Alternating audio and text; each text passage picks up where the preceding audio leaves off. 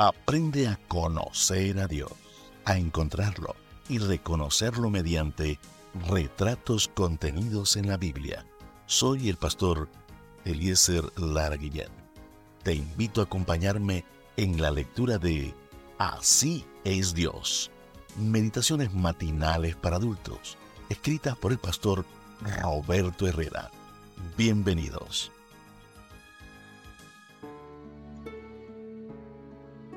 El Dios de la verdad. Ese es el título para hoy, martes 23 de enero, en las lecturas devocionales para adultos. Recordamos siempre la invitación de Reavivados por su palabra, para que leamos un capítulo de la Biblia cada día y así leer toda la Biblia en un periodo de 5 años. Para hoy estaremos leyendo del libro de Isaías, el capítulo número 61. Al leer en nuestras Biblias del libro de Éxodo, el capítulo 20, versículo número 16, tenemos un interesante versículo en el cual estaremos reflexionando hoy. Este dice así: no digas mentiras en perjuicio de tu prójimo.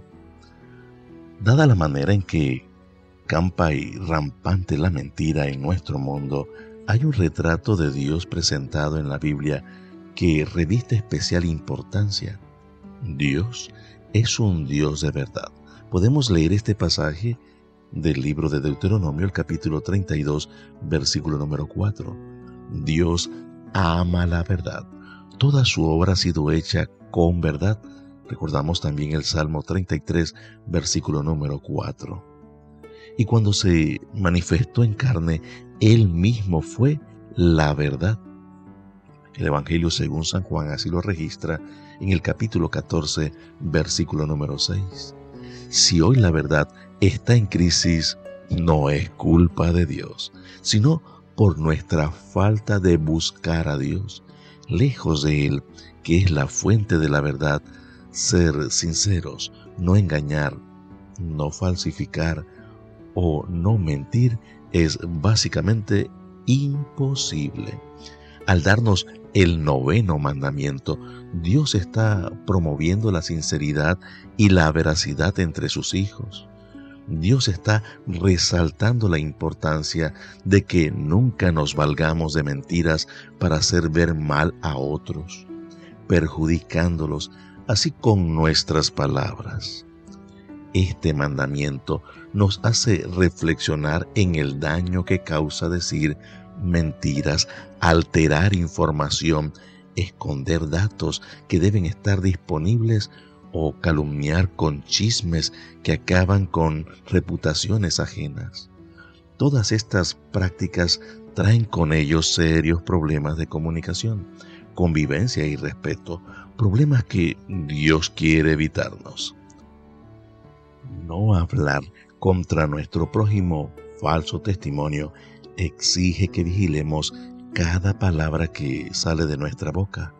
Una buena parte de los problemas que suscitan se deben a personas que, no pensando antes de hablar o que planificaron hablar para causar daño a otros, según Dios, en este mandamiento tenemos una responsabilidad moral y social de preservar el buen nombre de los demás para también preservar la paz social. Desde la persona que usa los medios de comunicación en cualquier nivel hasta los que solo se comunican con sus familiares, todos debemos saber que poder hablar es un privilegio que conlleva responsabilidades. Usar la capacidad de hablar para decir mentiras que dañen a terceras personas es evidencia de un corazón malvado, y a ese punto Dios está tratando de evitar que lleguemos. Por supuesto, Dios no se limita a prohibir la mentira en todas sus formas, sino que Él mismo se constituye en el mejor referente y modelo por excelencia de lo que significa ser veraz. Sabemos que Dios no es hombre para que mienta. Recordamos estas palabras tomadas del libro de Números, el capítulo 23, versículo número 16. Pero también sabemos que ese Dios vino a este mundo como hombre, fue probado y tentado en todo y nunca pecó. podemos observar también lo que señala Hebreos el capítulo 4, versículo número 15, lo cual nos asegura que nunca fue hallado engaño en su boca. Él es un Dios de verdad. Oremos, amado Padre Celestial. ¿Cuántas veces se utiliza el engaño, la mentira, para disfrazar la culpa, el error?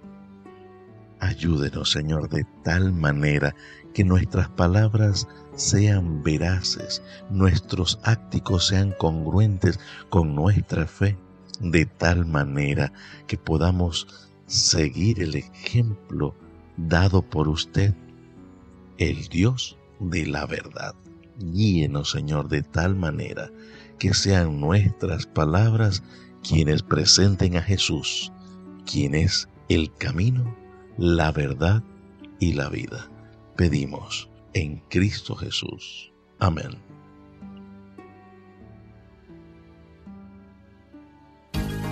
Gracias por acompañarnos. Mañana compartiremos otra hermosa meditación para adultos en Así es Dios.